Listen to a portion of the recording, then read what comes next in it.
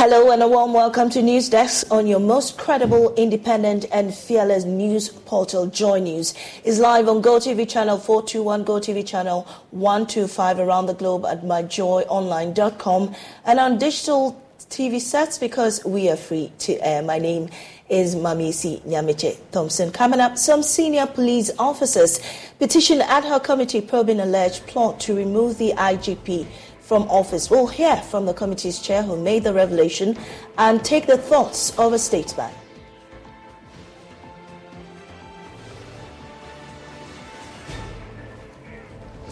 Our series of Hope today will tell you about Kofi J, a coconut seller who believes self-help is the best option in securing a lifetime livelihood as he boasts of his accomplishment from his unassuming trade despite being a school dropout. Also, authorities of Akente and Apia Menka University of Skills Training and Entrepreneurial Development considering measures to control excesses during Students' Whole Week celebrations at the university following death of a student. Real details plus business and more all in this hour. Please stay with us.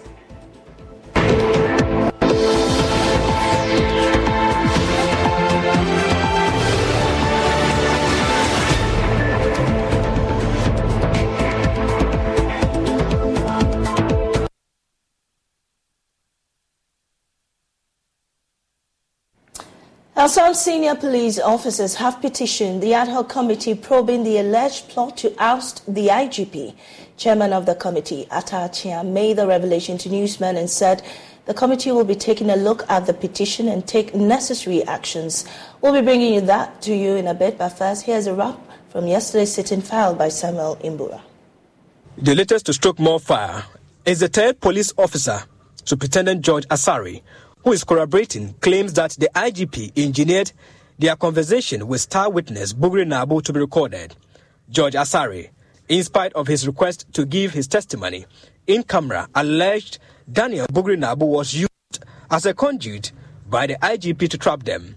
He's, however, denied portions of the tape. He claims they are doctored. But later, upon further inquiries, remember, I'm a policeman. For investigations, I'm very smart.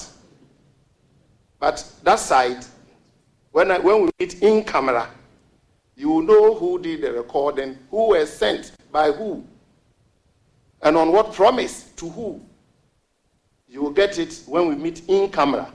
He further alleges a contract was awarded to Daniel Bugri Nabu by the IGP to procure over 40,000 boots for the Ghana Police Service as a reward. And he has lied on several occasions. I have Alaji Bugri Nabu on tape. Everything he came to say here on video in his office, the same office. His relationship with IGP and contracts, 40,000 boots contracts. Mr. Asari also revealed that Daniel Bugri Nabu suggested spiritual fortification for them to secure the position of the IGP.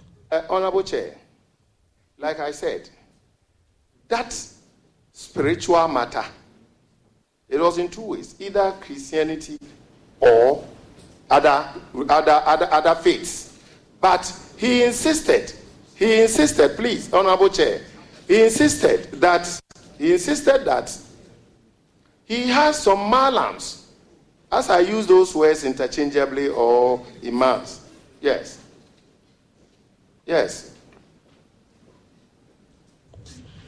But Alfred Dakwa, who is lawyer for Superintendent George Asari, says he is satisfied with the probe so far because it has given his client an opportunity to clear his name in the public.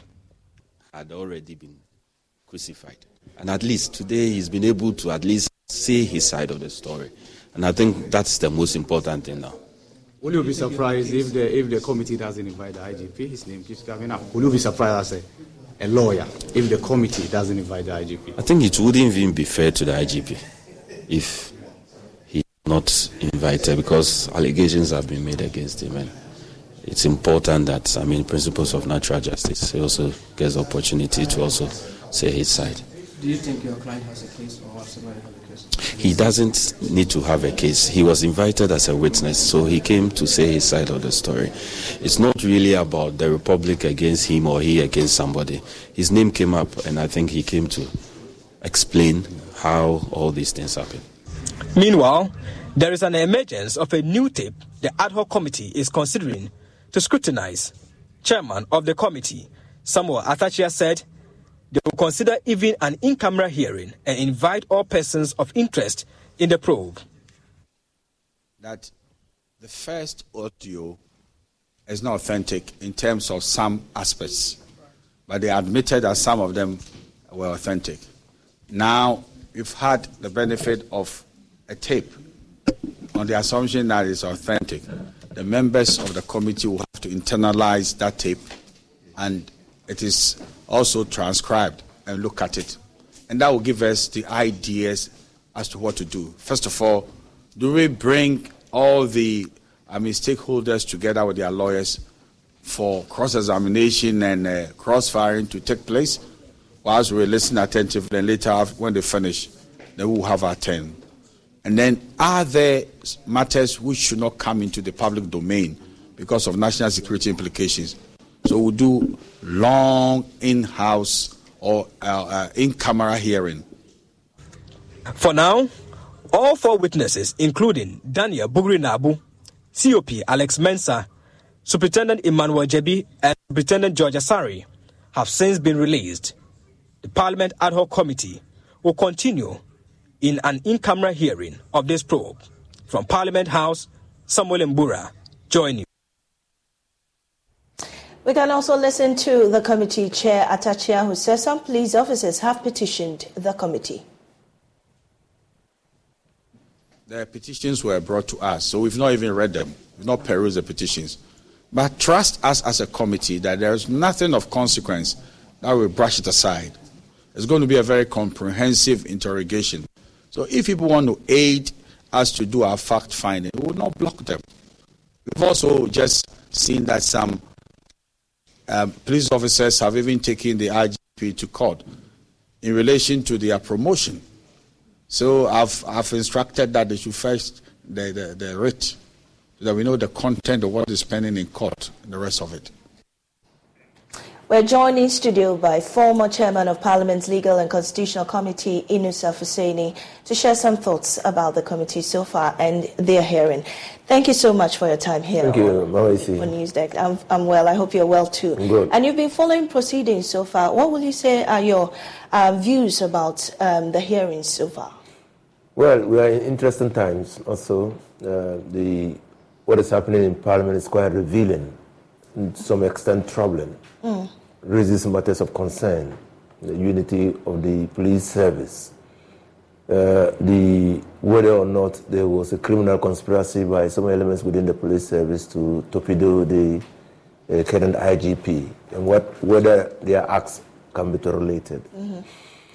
Now, again, the revealing nature of what is happening is that if the Speaker had not decided to set up a committee to look into the matter, we would have treated it as one of the hearsays, and probably in the public domain, arguments would have been made to suggest that the tape is a fake.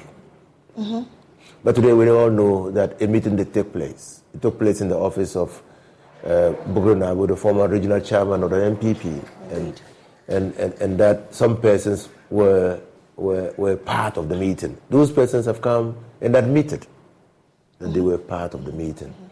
Why they met, who recorded, what the intentions were, whether their acts are criminal or not, are matters that the committee will determine.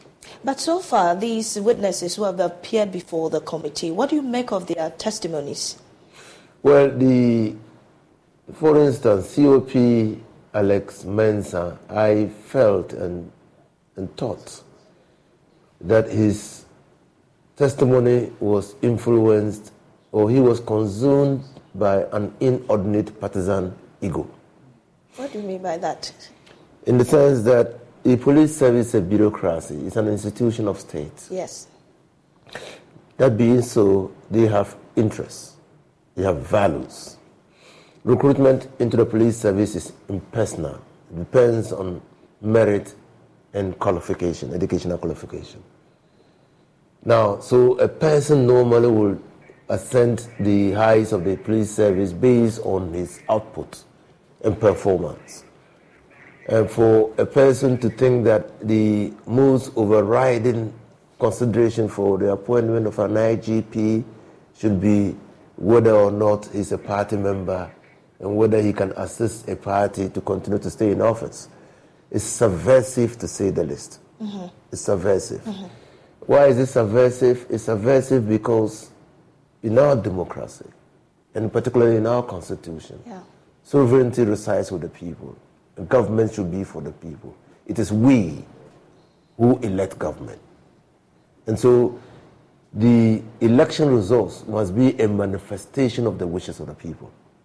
And so for anybody to think that if he is IGP, he can subvert the will of the people is criminal. Well, does this come as a surprise that something of this sort is happening? I mean, for the first time, that something of this nature is happening to the extent that a committee has been set up. Does it raise concern about the institution itself and the happenings going on? Clearly, like in my introductory statement, it clearly raises matters. They're troubling. Alex Manchester says, as we speak, the police service, which is a bureaucracy, is divided between the MPP and the NDC. Right. That should pose a danger to all of us. Mami, see, if you are invited by the police, or if you are to be protected by the police, I spoke about the interests of the police service. They are for law enforcement and maintenance of law and order. Mm. They are also to protect property and persons, or persons and property. They have values. They serve with what? Integrity. Mm-hmm.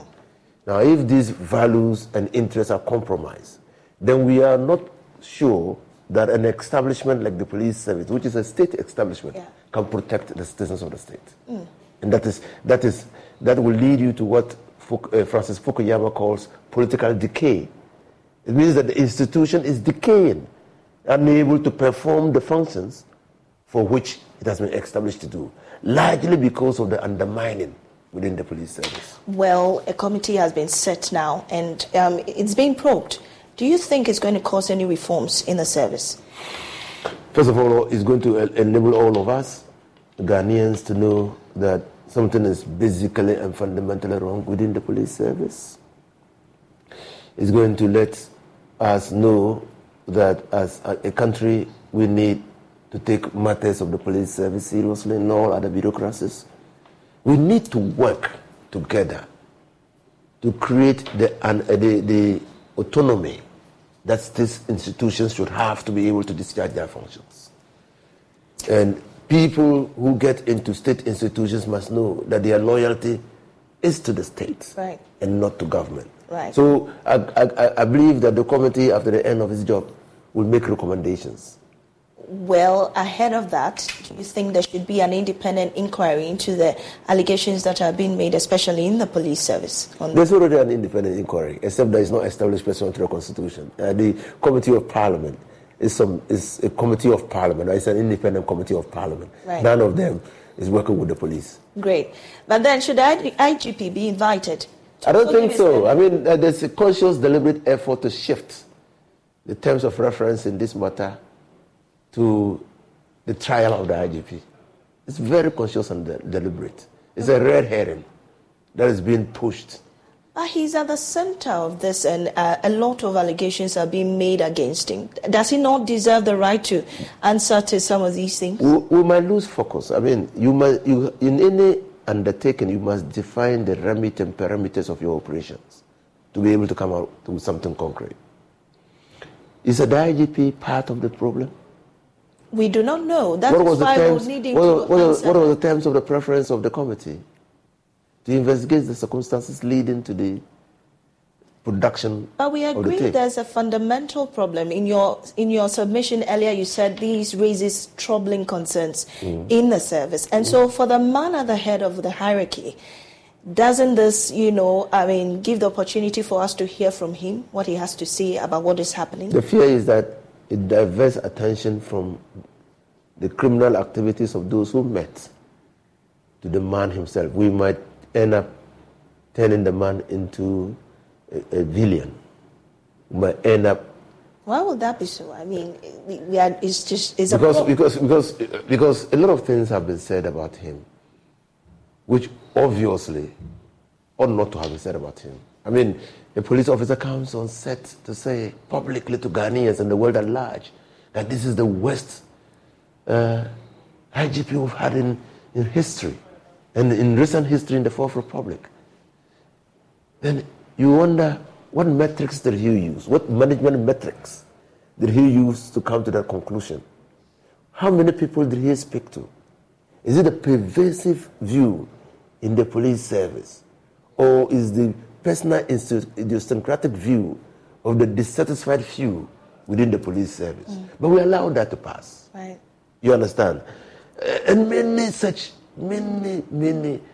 IGP comes on, a senior police officer comes on set to say, look, yes, I admit, and I'll say it again, that I do not regret what happened in the Ayahuasca West Wagon constituency. Senior police officer.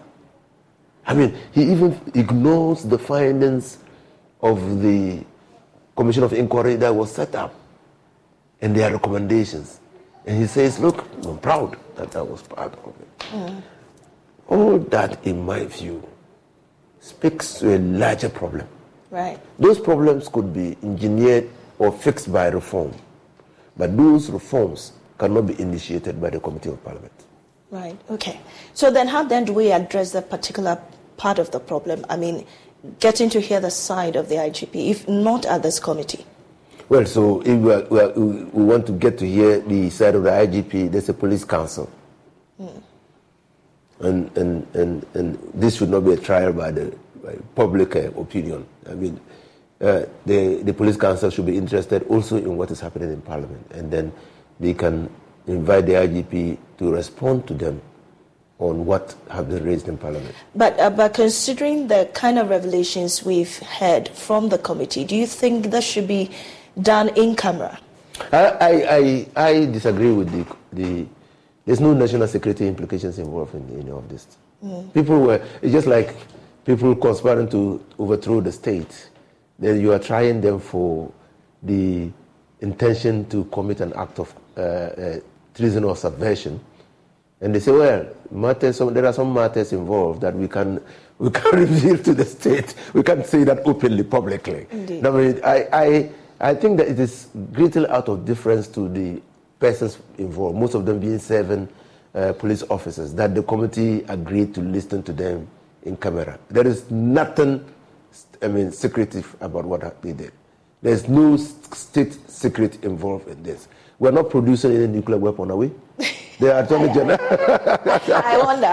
I wonder, but the chair of the committee, Atacha, has always repeated that for the sake of, state security, public safety and all that, they don't want to expose certain things because of the kind of allegations or revelations they are making at the committee.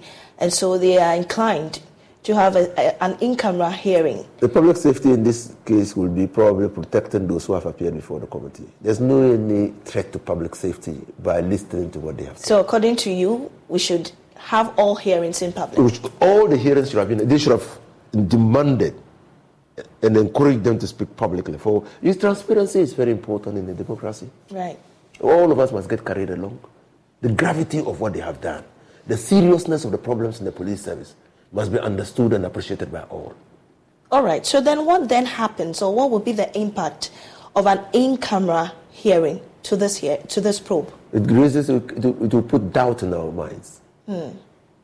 When they do produce their reports, right. It will introduce some level of doubt, some suspicion, whether in our minds, whether or not the report adequately captures. Right. And these people are free. Those who have appeared before the committee are free to tell the public or their friends what they told the committee. And if they don't find that expressed in the report of the committee, you know what that would mean. That will reduce the integrity of the report that they will produce. Well, let's move away from the committee and head into the judiciary. You know, recently, former President Mahama has raised some concerns about the judiciary, about the appointment of judges into the courts on partisan basis, and he feels that the judiciary is in danger. What do you make of his comments? I share in the view of the former president. As a lawyer, I think that the excessive appointments to the Supreme Court, the Court of Appeal, and the High Court by current president introduces some level of imbalance in orientation of the Supreme Court, in the sense that we have many schools of thought. We have those who are liberals, we have those who are social democrats, we have realists, American realists, and we have contextualists. So, and all these people represent shades of opinion in society. And so when you pack the courts, you deprive a large segment of the society representation in the courts. That is why in the American judicial system, you see there's a conscious, deliberate attempt to continue to maintain a certain level of balance. Yeah. And when that balance is distorted, people are able to read, and you see the reversal of the decision in Hyde and Wade, largely because of the imbalance in the in the federal court. Yeah. So a long-standing decision of the court was reversed, largely because conservatives had taken over. Now, and I also say, as a student of science, that it appears to me that His Excellency John Dramani Mohammed's statement has some backing in science. And particularly Newton's third law of motion. It says that to get equilibrium, the reaction to a situation must always be equal to the action. So that you get a what? You said it. A balance. To balance the equation, the reaction must be equal to the action. Indeed. So when you say, Honorable Fuseni, does this bar anybody with maybe a political affiliation but is qualified from being a judge of the court? I mean, nobody is really what would I put it? Is really, on an objective. We say that there's no law that bars and discriminates amongst women. In Ghana, there's no law. But you and I know that cultural practices and traditions and the way gender relates in workplaces has inbuilt discriminatory practices. You know that. Right. Well, we leave it here. I'm very grateful for your time with us here this morning. And we've been hearing from former Chairman of Parliament's Legal and Constitutional Committee, Inusa Fuseni, this morning on News Desk. We are very grateful for your time. Moving on, leadership of the Teacher Trainees Association of Ghana fears the recurrence of students dismissed over non-performance stemming from the continuous strikes by their teachers. Although the strike by CETAC has been called off, the association is worried an inconclusive resolution to the impending issues could hamper academic activities in the future. President of Teachers Training Association of Ghana, Nana Kwame Jefta, says the recent industrial action saw many students idling on campus. There's more on this report. For 6 weeks now, teachers at the colleges of education have abandoned lecture halls to push the government to redeem its promise on implementing its negotiated conditions of service. The indefinite strike is bringing academic activities on college campuses to their knees as many students idle. The cumulative effects of the endless strike by the teacher union are forcing shifts in academic timelines, impeding continuity of learning. At its 27th annual general meeting, President of the Teacher Trainees Association of Ghana, Nana Kwame Jefta, noted the strike could culminate in the dismissal of non-performing students as recorded in previous years. Students that came to College of Education in the year 2018, in the subsequent academic year, most of them were dismissed because of failure. And it's on record that one they gain admission. That time, CETAC was also on strike. It took CETAC for about 4 or 5 weeks before they could report back to campus. And for all those weeks, students didn't do anything. They were just on campus. They didn't have the chance to meet their teachers to learn. And that had impact on most of them, leading to the failure in the examination that they wrote. And we couldn't spare them. They were dismissed because of poor performance, which we could not only base on the fact that they are just not performing, but we have real factors that might have contributed to that. And we are seeing the same thing in this current dispensation, because currently we are entering the 6th week that CETAC has been on strike. They've been out of lecture halls, they've been out of campus, nothing at all is going on. Their concerns are compounded by the upgrade of the pass mark for the upcoming licensure examinations from 50% to 70%.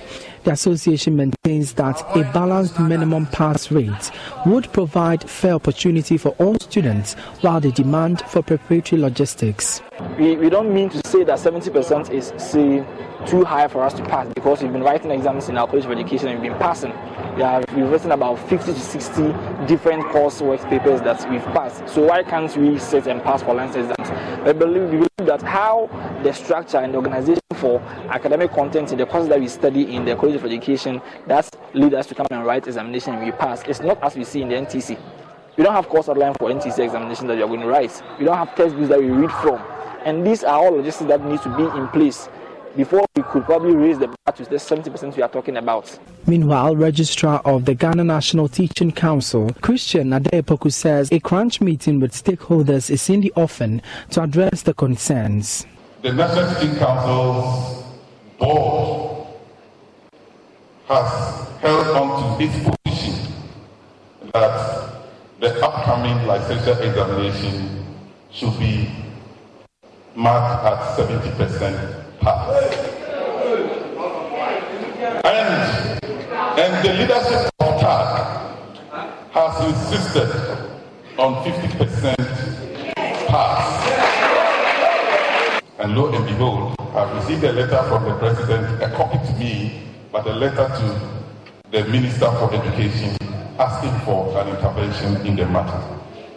As I speak, last week, I had a meeting with the minister and he has indicated that he will want to meet the leadership of TAG. The annual General Assembly was held under the theme Shaping the Future of Teacher Training and Education, Prioritizing Infrastructural Development. For JoyNews, my name is Emmanuel Bright Kweku. Management of Akentena Piamenka University of Skills Training and Entrepreneurial Development is considering measures to control excesses in the celebration of Hall Weeks at the university. This follows the death of Prosper Usu, a level 300 student who suffered severe burns during a Hall procession at the school. A committee has been constituted to investigate the incident and make recommendations. Nana Boachi Adam has more. The 23-year-old mathematics student was seen leading a procession as part of the Hall Week celebration on August 25. While performing some rituals, he is alleged to have accidentally set his regalia on fire, suffering severe burns.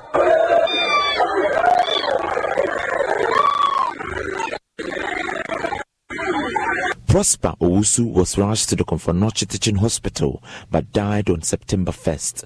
University Relations Officer David Owusu Amwa says a committee has been constituted to investigate the incident. Yes, this information has reached management, and management has swiftly begun investigations to unravel all the issues that surrounds the incident.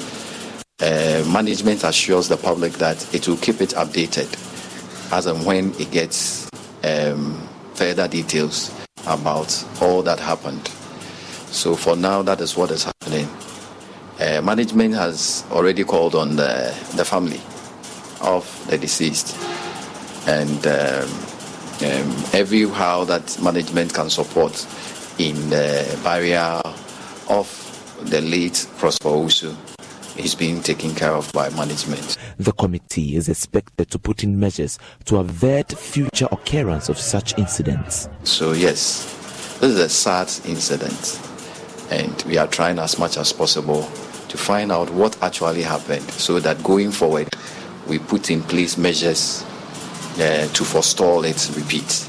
The team that is working on it will make recommendations based on what they find out in the course of the investigation. So such decisions will be the end result of the investigations that we are doing. So yes, some decisions will come that will safeguard the university from experiences such an incident again in the university. So behind me is the Opokuwari Hall, where Prosper Owusu, the supposed chief priest of the hall, came across his untimely death during the hall's procession. Prosper's regalia is said to have caught fire, leading to his untimely death.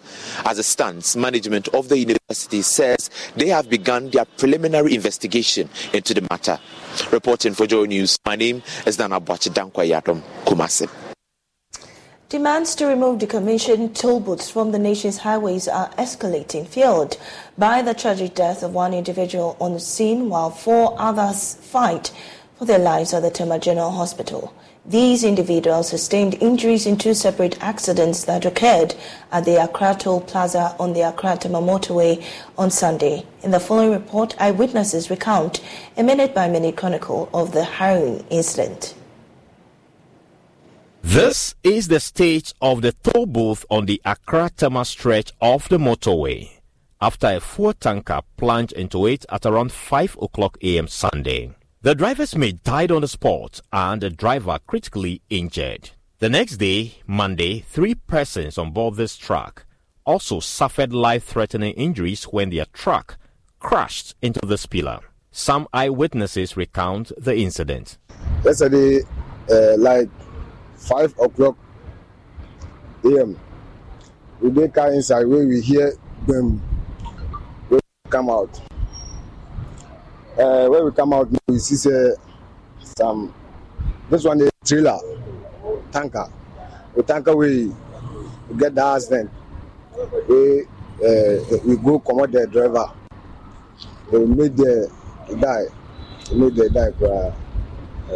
So around 10 to 11, and we go inside too, and we hear another bang. When we come out now, you see this car to get some resident.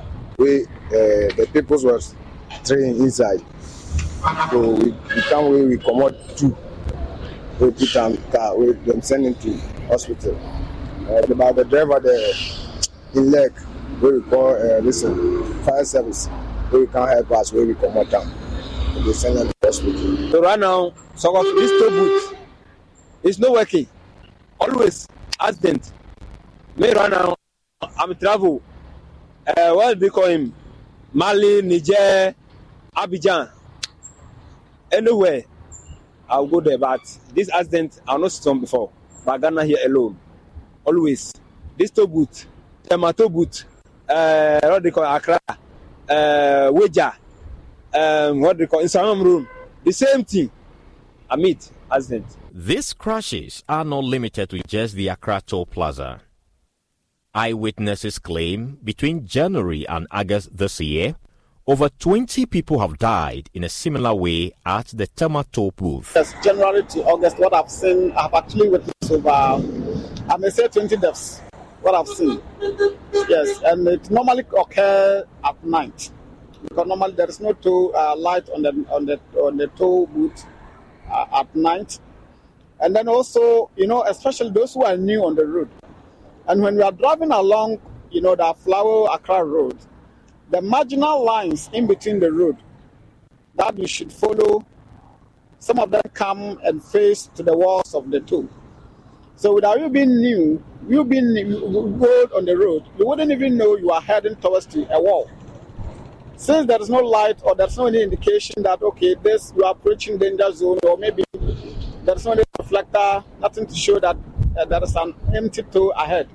By the time you realize you have already driven into the toll booth. This has angered many motorists and residents who are demanding the total removal of the commissioned toll booth from the country's highways. Yesterday I was here and my auntie called me, said I should come and see something. Accident happened at motorway. I was running, come and see. It's very, very, very bad. Sad. Some people are dying just like that. So beg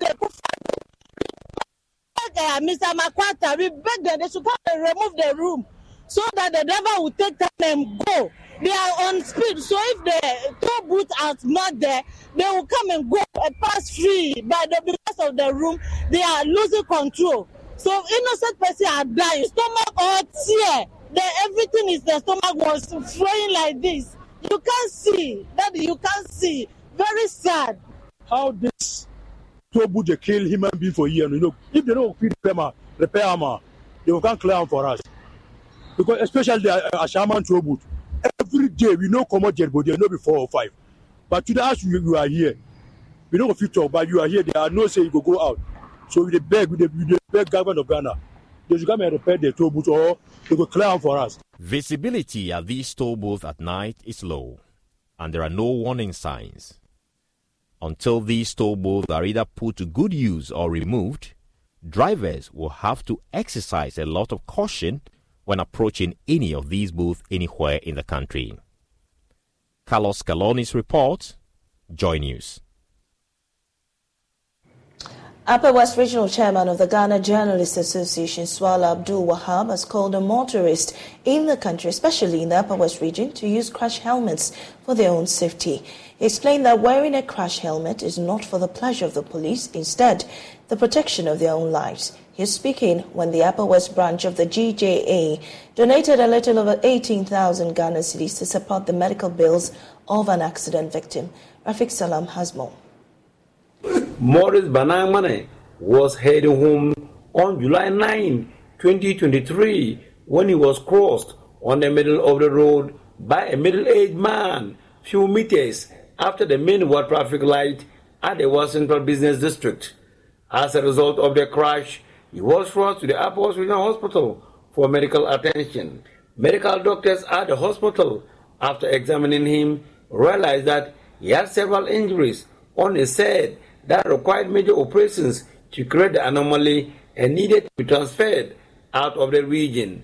Morris Banangmane was then transferred to the Komfo Anache Teaching Hospital in Kumasi for the surgical operation. The cost of money involved in the surgical operation was pegged around 60,000 Ghana cedis and shouldered by benevolent individuals. The Upper West branch of the Ghana Journalists Association, of which Morris Banangmane is a member because of his part-time work at some radio stations in the region, including Radio Wa, did not stand aloof but created a platform for money to be donated to pay his medical bills. Ibrahim Seydou Bomanjo is the Upper West Regional Vice Chair of GJA. When he was involved in an accident, quickly the GJA, the leadership of GJA came together and said, look, we need to do something. And we sought clearance from the family to be able to do what we did. Because some people were even questioning. I had a call from somebody who said that, who gave us the clearance to go and do what we were doing? Because at that time we needed time to do what is needful. I decided to ignore those things. But I think that the general public, particularly the general Upper West public, were very, very helpful. I now realize that there are a lot of good people in the Upper West region, and they, in fact, contributed a lot, even though we had some from other parts of the country. So as we are going to give this money, it's 18,424 Ghana cedis. Upper West Regional Chairman of GJA, Swala Abdul Wahab, in a brief remark before presenting the money to Morris Banangmane, urged motorists to use crash helmet whenever they are to ride in order to save their lives. So assuming he was not in a helmet, look at what happened to him, his condition. He was in a helmet. So if he was not wearing the helmet, you could imagine the kind of situation he would find himself. So we are also standing on this same platform to appeal to all the people in Upper West and in Ghana at large to please put on a helmet when you are wearing or when you are riding a motorbike. It is not because of the police. When you are involved in an accident and your head hits the ground, it is not the head of the police that will be affected. It is your head. So don't say you are wearing the helmet because of police. You are wearing it to protect yourself, to stay alive so that you can take good care of your family and your relatives. Morris Banangmane thanked the Upper West branch of the GJA and the public for the monetary support and their prayers. I want to send my regards to the Almighty Allah for keeping me safe up to today. Not forgetting of the Ghana Journalists Association and the leadership of the GJA, including members of the Upper West region, for supporting me even before today. And I also want to thank each and every one of the general public within the Upper West region and outside the Upper West region. Reporting for JoyNews, Rafiq Salam. Wow.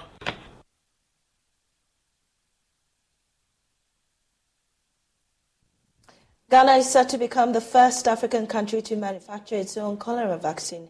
This is a significant step to join the global fight against infectious diseases. Speaking at a technological transfer event at the National Vaccine Institute, Acting Technical Coordination Director at the Ministry of Health, Dr. Bafo Ewa, revealed this initiative is to ensure that Ghana is self-sufficient. There's more in this report by Jacqueline Ansuma Yeboah. There are fewer African countries with the capacity to produce vaccines, so many African countries are dependent on developed countries. To break this chain of dependency, Ghana has taken a huge step to produce its own vaccines. It will begin with the production of oral cholera vaccines.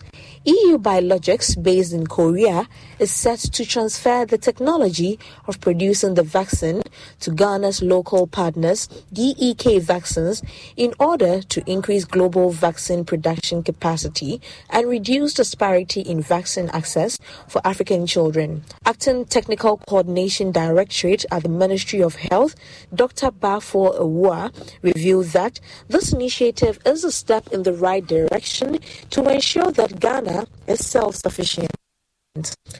No, see, the principal aim of manufacturing your own vaccine, one, to have, when you import, we have import duties here. All these add to the cost. So when we are doing it locally, one, you give job to local people. We want to be self-reliant in all the vaccine space. Presidential Advisor on Health, Dr. Anthony Insia Asari, is excited that the private sector is leading this new development. He said, with time, Ghana will continue to limit the importation of vaccines. Decided, the president said, let's do this thing through the private sector. We said the private sector is the engine of growth. So we are giving all the necessary backing to the private sector to become the engine for vaccine production. Private sector does things and does it very well, because this company like DEK, which is made up of Ghana Dams, NS Chemist and Kina Pharma, are very industrious, very well-established pharmaceutical companies which have footprints in the West Africa sub-region. And that's what we have been doing. So DEK has already the president cut the sword in April for the setting up of the factory, which is ongoing very now.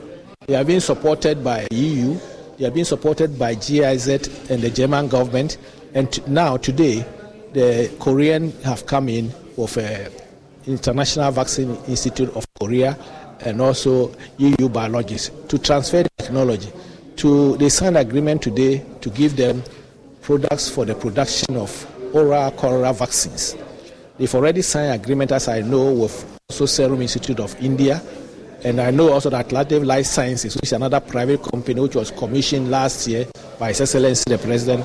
They are going into also vaccine production and then anti-snake and anti-rabies vaccines. The first locally produced oral cholera vaccine is expected to be made available after testing. For JoyNews, Jacqueline Ansuma Yeboah. This is News Desk. We'll be right back with business.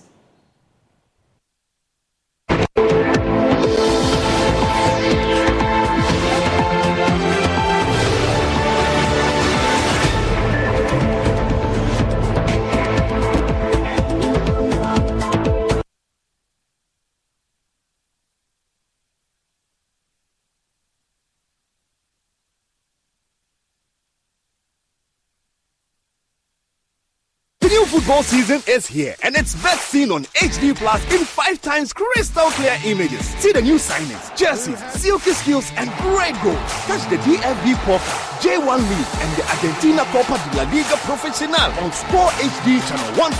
The best of African football on JTV Sports Plus channel 150. World football is best seen Philly on HD Plus. Grab a decoder and subscribe for 3 months at 85 Ghana cedis per HD Plus. See it, feel it. Hello there.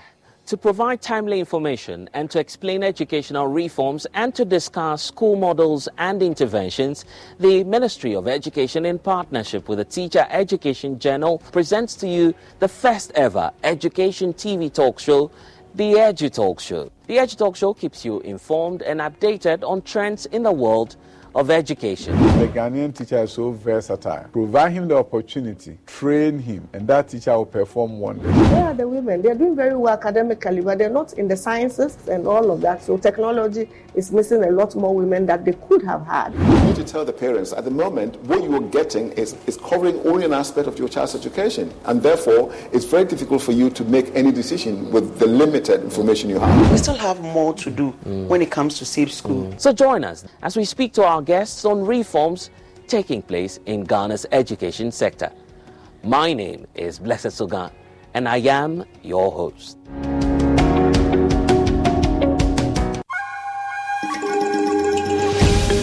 Artificial intelligence, creativity and sustainability. Join this year's Africa Rising 6, brought to you by the International Advertising Association IAA at the Kempinski Hotel, Gold Coast City, as we uncover the power of building future-ready brands on 5th and 6th September. Speakers Sasan Saidi, World Chairman and President, International Advertising Association, Andrew Techiapia, Co-Founder and MD, ZPay, Letepu Machaba, Independent Business Leader, former Vice President of Home Care, Unilever, Ivan Moroki, CEO, Kanta South Africa, Guy Parker, Chief Executive, Advertising Standards Authority, United Kingdom, Steve Papaiko, CEO, Extreme Ideas, Sami Awuku, Director General, National Lottery Authority, and many more. This conference is sponsored by Margins Group, ZPay, Google, MTN, GOIL, and NLA, Media Partners, CNN, Media General, the Multimedia Group, Graphic Communication Group, City TV, and City 97.3 FM. Register now at www.africarising.iaaglobal.org for more information, or contact Nanajwa on 0242 528 431 or the AAG Secretariat 0244 440477.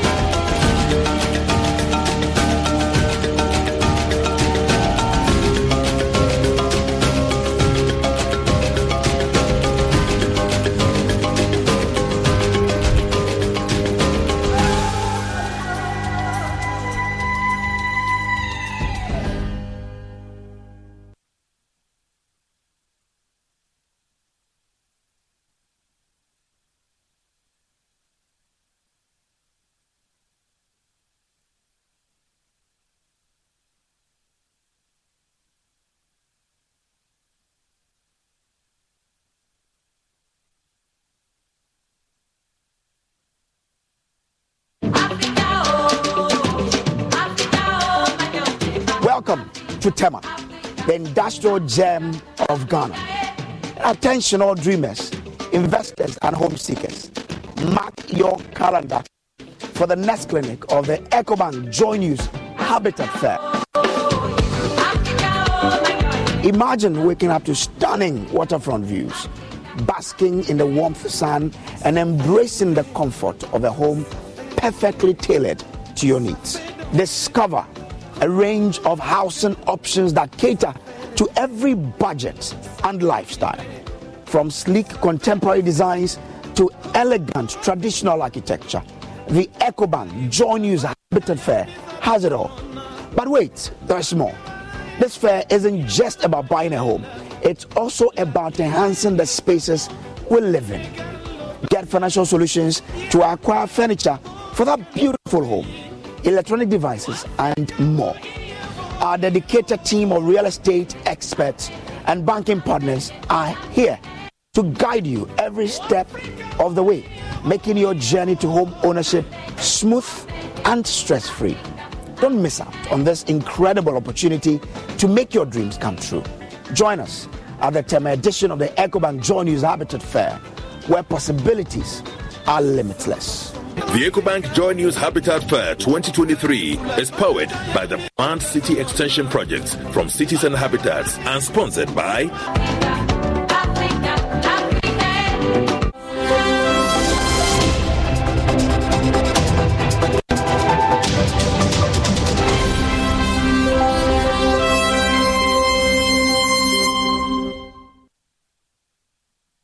Hi, good morning. Welcome to Business. My name is Darrell Kwao. Minister of State at the Ministry of Finance, Dr. Mohamed Amin Adam, is pushing for scheduled timelines when it comes to renegotiating debt restructuring with external creditors.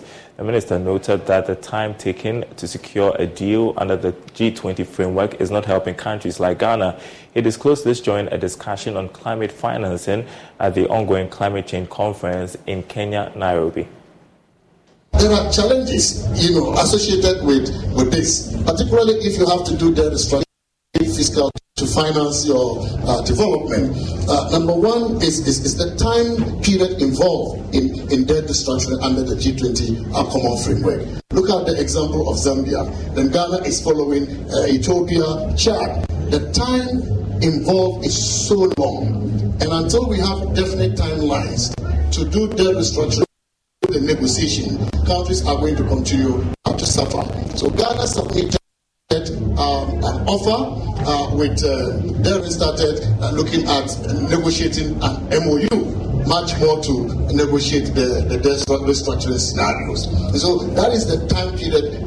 Even though countries are faced with difficulties and they need funding urgently, the debt restructuring under the G20 common framework need to be looked at. We need definite timelines because a number of countries are going to follow. I've seen data that suggests that of the 68 V20 countries, 40 of them are debt distressed. And so if they are debt distressed, the likelihood that a number of them will also join Zambia, Ghana, Ethiopia, Chad for their restructuring under the G20 common framework is very likely. And therefore, we need definite timelines to guide the negotiation of the debt restructuring. Now, the Bank of Ghana has indicated it is committed to instituting measures to bring inflation down to its target to help stabilize the economy. Director of Research at the Bank of Ghana, Dr. Philip Abredu-Otu, disclosed this in a speech read on his behalf at a workshop for some financial journalists. Like many economies around the world, Ghana was not spared with the devastating effects of COVID-19 in 2020 and post-pandemic effects. The country's attempt to revive the economy suffered another major setback in 2021 with the Russian-Ukraine war, which had some repercussion on supply chain. Bank of Ghana explains surge in inflation in 2022, coupled with fiscal policy implementation and net vulnerabilities, led to loss of confidence and access to international capital markets, putting pressure on the balance of payments. Speaking at the program, Dr. Philip Abredu-Otu says confidence is needed to turn things around. He added that measures being implemented are beginning to yield results. We are seeing inflation declining steadily, while we see non-food inflation going down significantly. I think we've moved somewhere from 49 or 50% to around 33 for non-food. But the food still remains high, and therefore the overall is not coming down very fast. But I think there's some good news in there. For your non-food in 6 months to decline by 17 percentage points is very encouraging, and we need to work more on the food side. Fiscal policy implementation for the first 6 months is also on track. And that's it for the segment. The news continues after the break.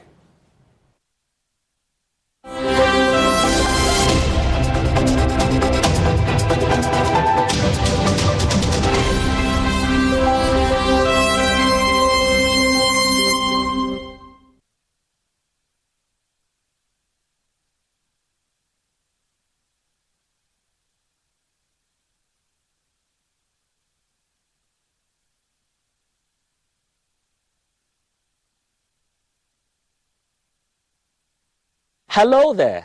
To provide timely information and to explain educational reforms and to discuss school models and interventions, the Ministry of Education, in partnership with the Teacher Education Journal, presents to you the first ever education TV talk show, the Edu Talk Show. The Edu Talk Show keeps you informed and updated on trends in the world of education. The Ghanaian teacher is so versatile. Provide him the opportunity, train him, and that teacher will perform wonders. Where are the women? They're doing very well academically, but they're not in the sciences and all of that. So technology is missing a lot more women that they could have had. You need to tell the parents, at the moment, what you are getting is covering only an aspect of your child's education. And therefore, it's very difficult for you to make any decision with the limited information you have. We still have more to do when it comes to safe school. So join us as we speak to our guests on reforms taking place in Ghana's education sector.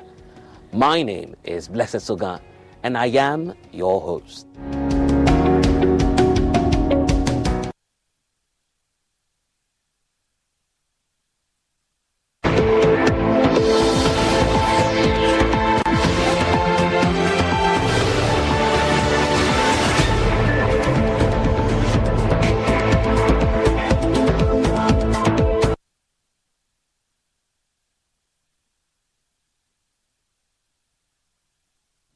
Welcome back.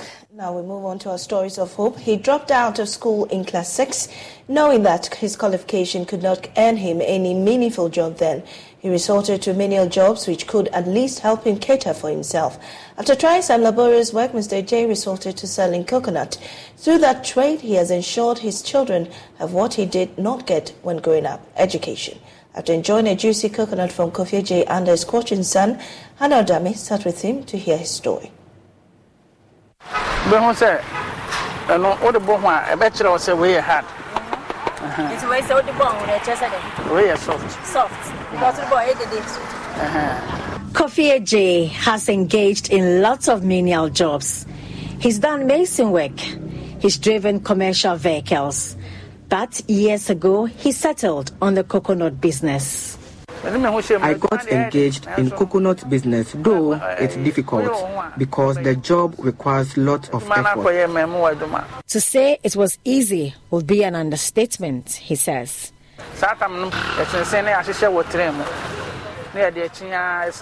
When I started, I used to carefully arrange the coconut on a tray.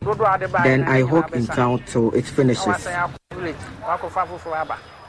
Then the cycle continues until all I purchased runs out. Did Kofi J think of quitting along the way, considering how his colleagues who had fully attended and completed at least senior high school were progressing? It got to a point I thought I could do other jobs because it was energy draining. So I stopped and began driving commercial vehicles. That was also not sustainable for me. I then began doing mercenary work. That too was not profitable, so I decided to return to selling coconut as I realized that was more lucrative.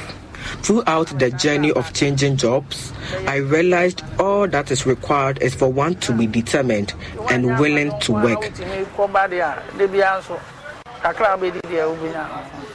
Sometimes calculating how much he earns a day as against that of his colleagues. Not for once did he believe he must rely on someone else for a job. Self-help to him was the best way to go. As for the job, it requires diligence. Just decide how much you intend to save, and if you are disciplined, you will be able to save and even invest. And that's it for News Desk here. We'll be back at midday with News Today. There's more news on myjoyonline.com.